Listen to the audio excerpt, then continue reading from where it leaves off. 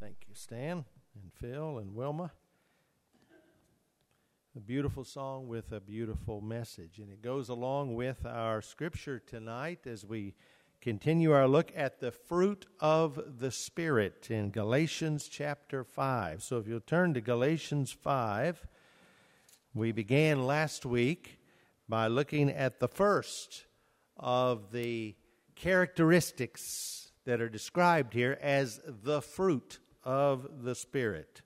And remember that as we talked about, all of these characteristics are for all Christians. It's not a pick and choose thing. It's not like spiritual gifts, where some people have certain gifts but not others. This is described in the singular, the fruit of the Spirit. And the Spirit of God is at work to produce all of these in all of us. Now, as we grow in our faith, we're at different points, aren't we?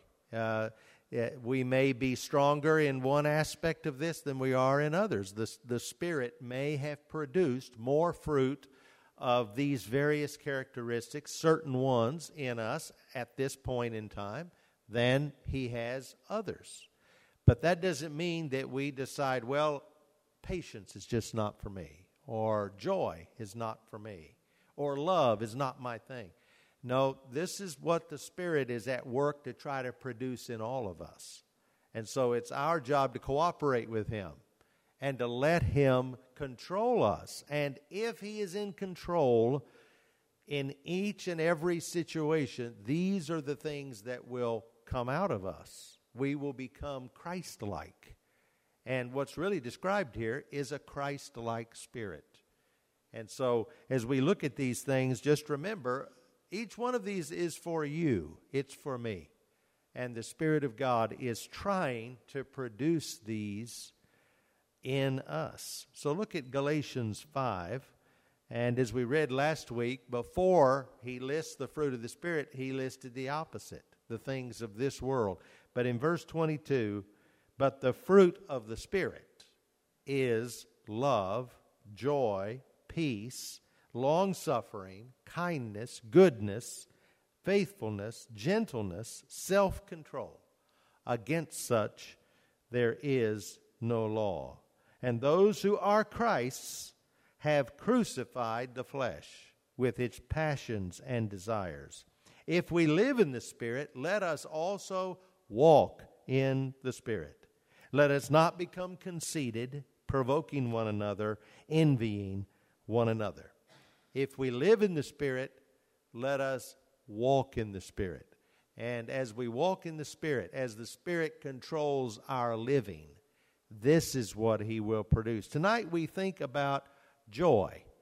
The fruit of the Spirit is joy. We live in a world that is full of darkness, despair, disillusionment, grief, and God is offering something far better. He offers joy. In the midst of all of those experiences of life, there can be a sense of joy, an inner joy that can help us to rise above even the worst of experiences, to know that there's still hope and that God is still in control and that there is still goodness and that He has a plan for our lives. Every human heart hungers for joy. People are seeking for happiness. And sometimes happiness and joy are talked about as if they're the same thing. It's really not the case. The Bible never says that God is going to always make you happy. But you can have joy even when you're not happy. Happiness results from things that happen in one's life or to the people, the individuals that you love. Many people seek happiness by acquiring cash, by experiencing pleasurable emotions, by seeking gratification or places or positions. They think that those things bring happiness, and they can bring a sense of fleeting happiness and emotion. But what God is producing in us is beyond happiness. He produces joy. And Jesus Christ is the one who brings joy in us. This is the kind of joy that Corrie ten Boom spoke of, that she could be in a concentration camp, fleas everywhere, leading a Bible study among women, being so brutally treated. But in the middle of that Bible study, with those hearts gathered around, she described it as a place of joy. There was joy, because even in the midst of all of that suffering, they knew that God was with them, and they knew that Jesus loved them. And so rising above their circumstances was this inner sense of joy that only the Holy Spirit can produce. And so this is the difference between happiness and this incredible joy that only God can give us. God wants us to experience joy. The Lord Jesus repeatedly spoke of joy. He experienced fullness of joy, and he described his disciples as being full of joy as well. In John 15 and in John 17, we find Jesus talking about joy. And repeatedly in the book of Acts, it mentions the joy of the disciples, the followers of Jesus. They rejoiced because God was at work, God's mighty work within them and around them. They had joy because of what God was doing. When they saw people who were being saved, when they saw churches being established, when they saw people growing in their faith, it describes them as rejoicing, even in the midst of persecution. Remember Paul and Silas in jail? What were they doing? After they'd been beaten, they were in jail, they were in chains. They were singing, weren't they? Because their hearts were filled with this joy of knowing the Lord and knowing they were doing what the Lord wanted them to do, even in the midst of their suffering. That's what the Holy Spirit can produce. As we've seen in Philippians, Paul encouraged the church there to rejoice in the Lord. He repeated this word of encouragement in Philippians 4 that we're going to see later on in our series on Sunday mornings, Philippians 4, verses 1 and 4. He spoke of those disciples in Philippi as being my joy and my crown. And so again and again we find this theme of joy flowing through the life of Jesus and the early church, and it should be flowing through us too. As Christians, we have this abiding joy of knowing Jesus and knowing that we belong to Him. The source of this joy that was spoken of throughout the New Testament, including John, who said his purpose for writing the epistle of 1 John was to add to their joy. That source of joy is the heart of Jesus Himself. And so really it's the joy of Christ living in us and flowing through us.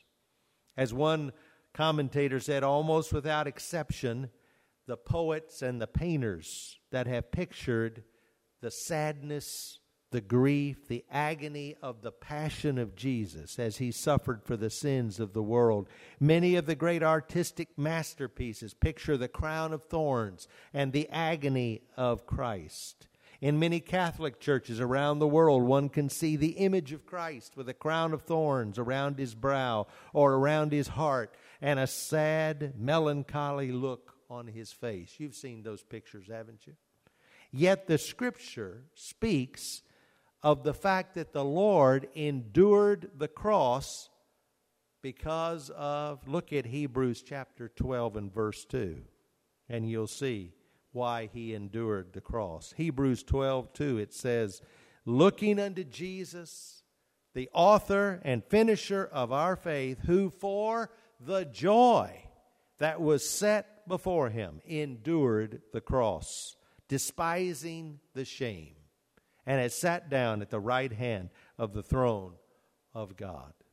For the joy that was set before him.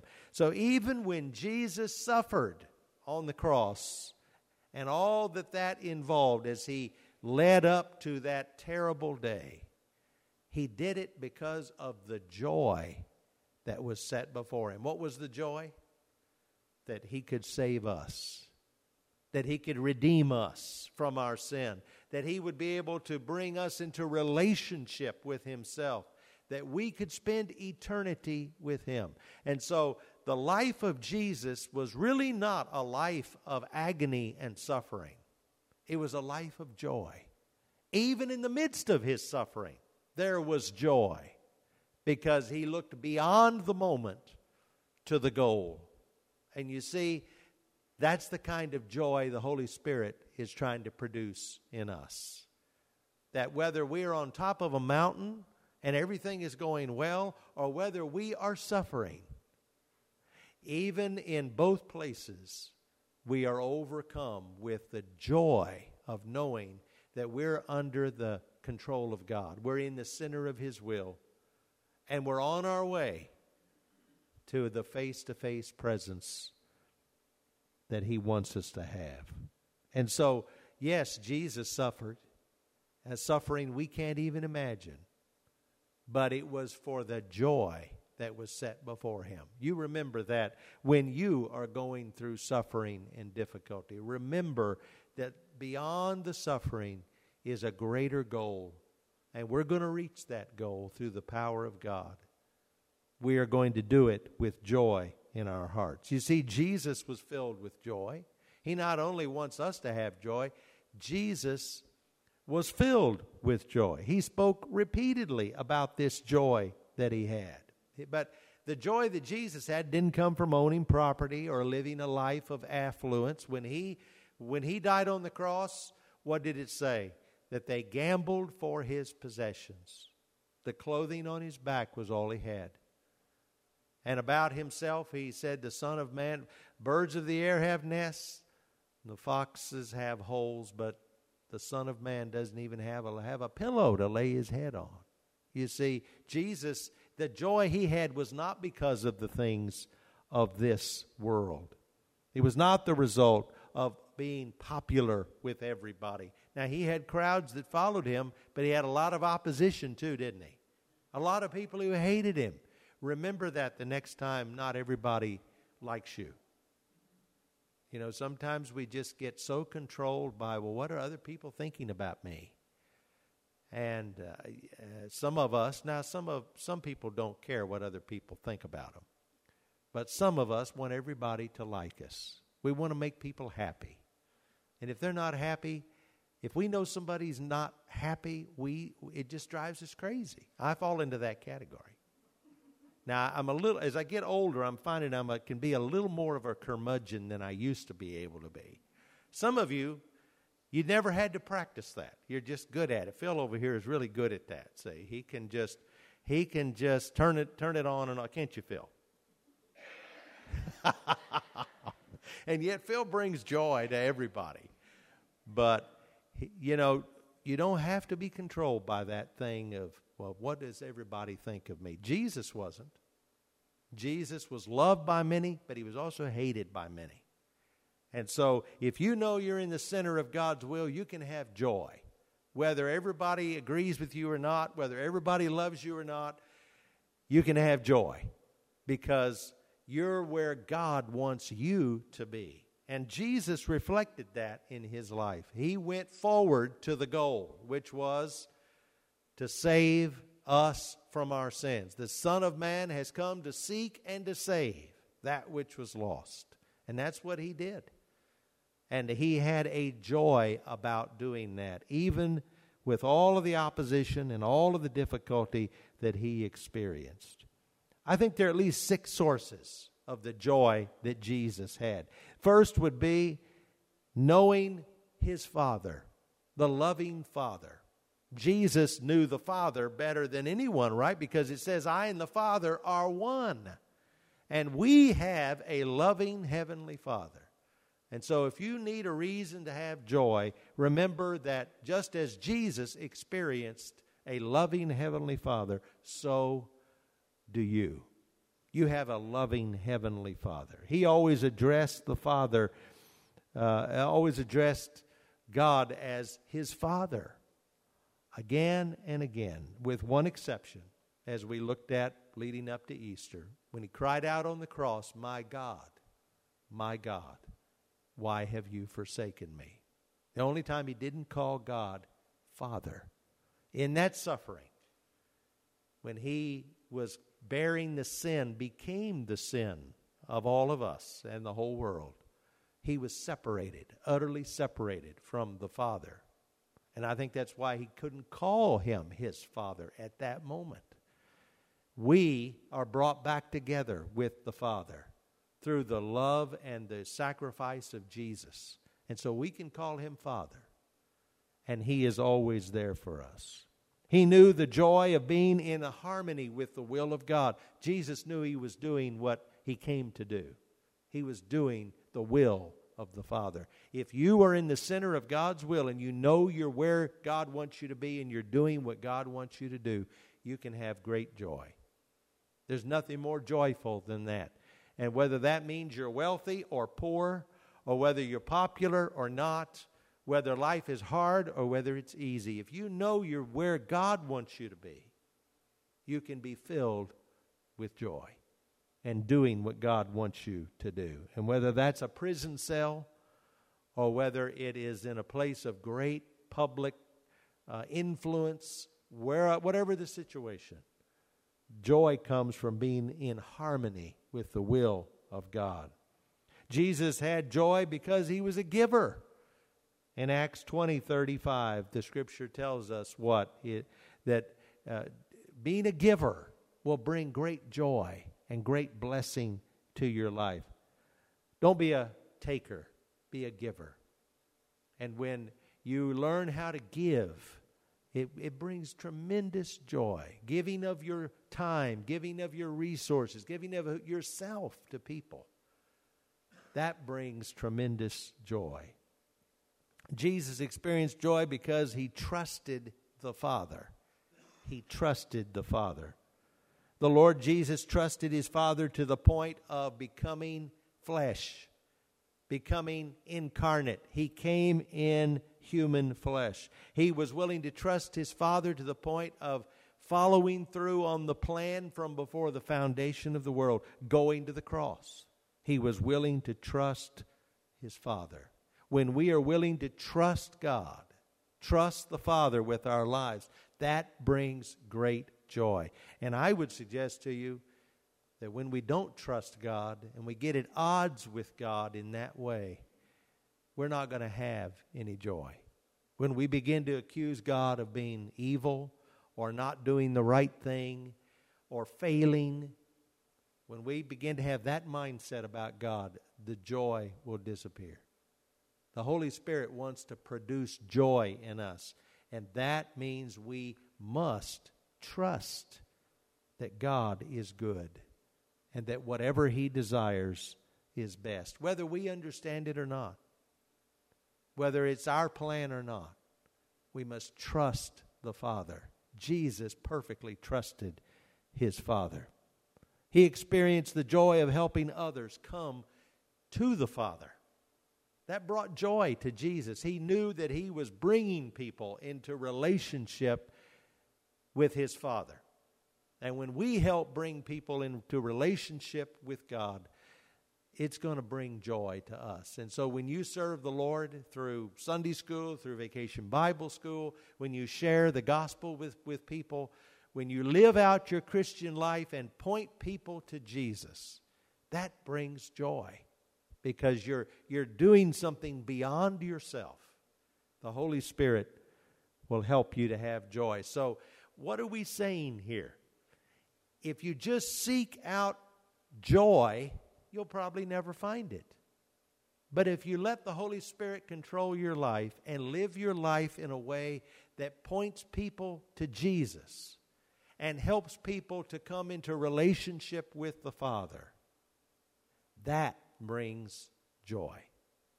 And joy is one of those things that you can't quite get your hands around, but you know it when you have it.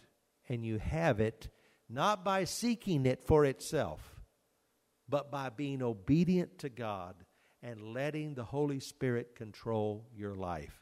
And He will produce joy as you follow Him. Jesus lived in the joy of knowing about heaven that awaited. That's what He talked about just before He went to the cross. Remember in John 14, in my Father's house?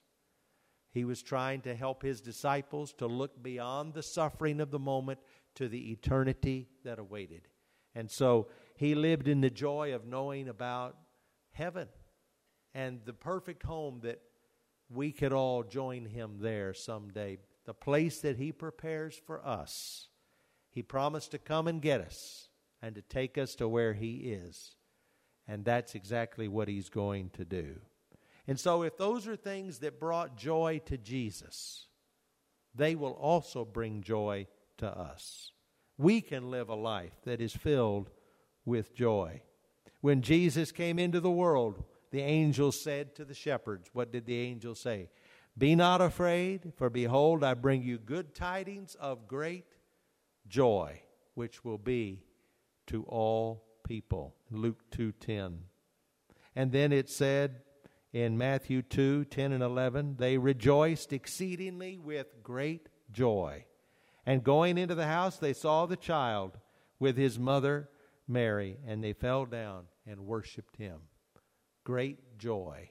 So Jesus, when He came into the world, He brought good tidings of great joy. And that joy can reside in us and control us. 1 Peter 1:8 says, without having seen Him, you love Him. Though you do not now see Him, you believe in Him and rejoice with unutterable and exalted joy. That's why one translation says it. The fruit of the Spirit, you see, is love, but it's also joy. From beginning to end, the life of Jesus, He brings joy. And in us, He brings eternal joy. And so I hope that as you think about the fruit of the Spirit being joy, that you see that Jesus wants you to have joy. He had joy, and He will produce that joy in your life. Just don't think that it comes, though, by saying, okay, today I'm going to have joy. No. Let the fruit of the Spirit, let the Spirit of God, the Holy Spirit, produce that in you. And He produces that in us as we let Him control our lives, guide us, teach us.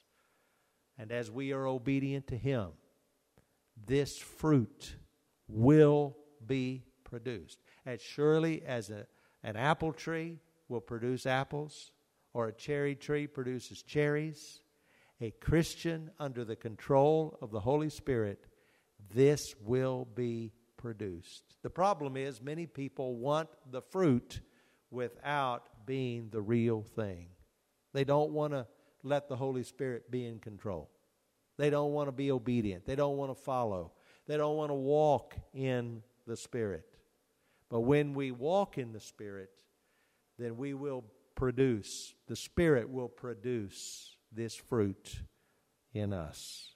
Recognize your spiritual birth into the family of God and the gift of God, His Spirit dwelling in you, and cooperate with Him as He works to produce this fruit in your life. The fruit of the Spirit is joy. Would you pray with me? Thank you, Lord, for the joy that was set before you and that led you to be willing to endure all things for us. We thank you that you defeated the power of sin and death and hell because you had the great joy of redeeming us from our sin.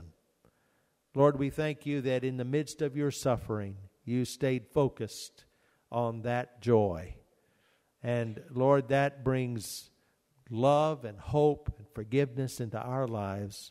And we're so thankful that it fills us with the joy of knowing you. Lord, forgive us that many times we focus on things that are not eternal, and we let our eyes be diverted from you. So in this time of invitation, Lord, help us to see that your Spirit is trying to produce this wonderful fruit in every one of us. And if there's anything that's in the way of us being obedient to you, letting your Spirit be in control, may now in this time of invitation we be willing to confess that to you and to commit ourselves to letting you lead us and guide us, that we might walk in the Spirit day by day. Thank you for your presence and for how you're going to speak to us now. May we be obedient to you and follow your direction. In Jesus' name we pray. Amen. Let's stand and sing.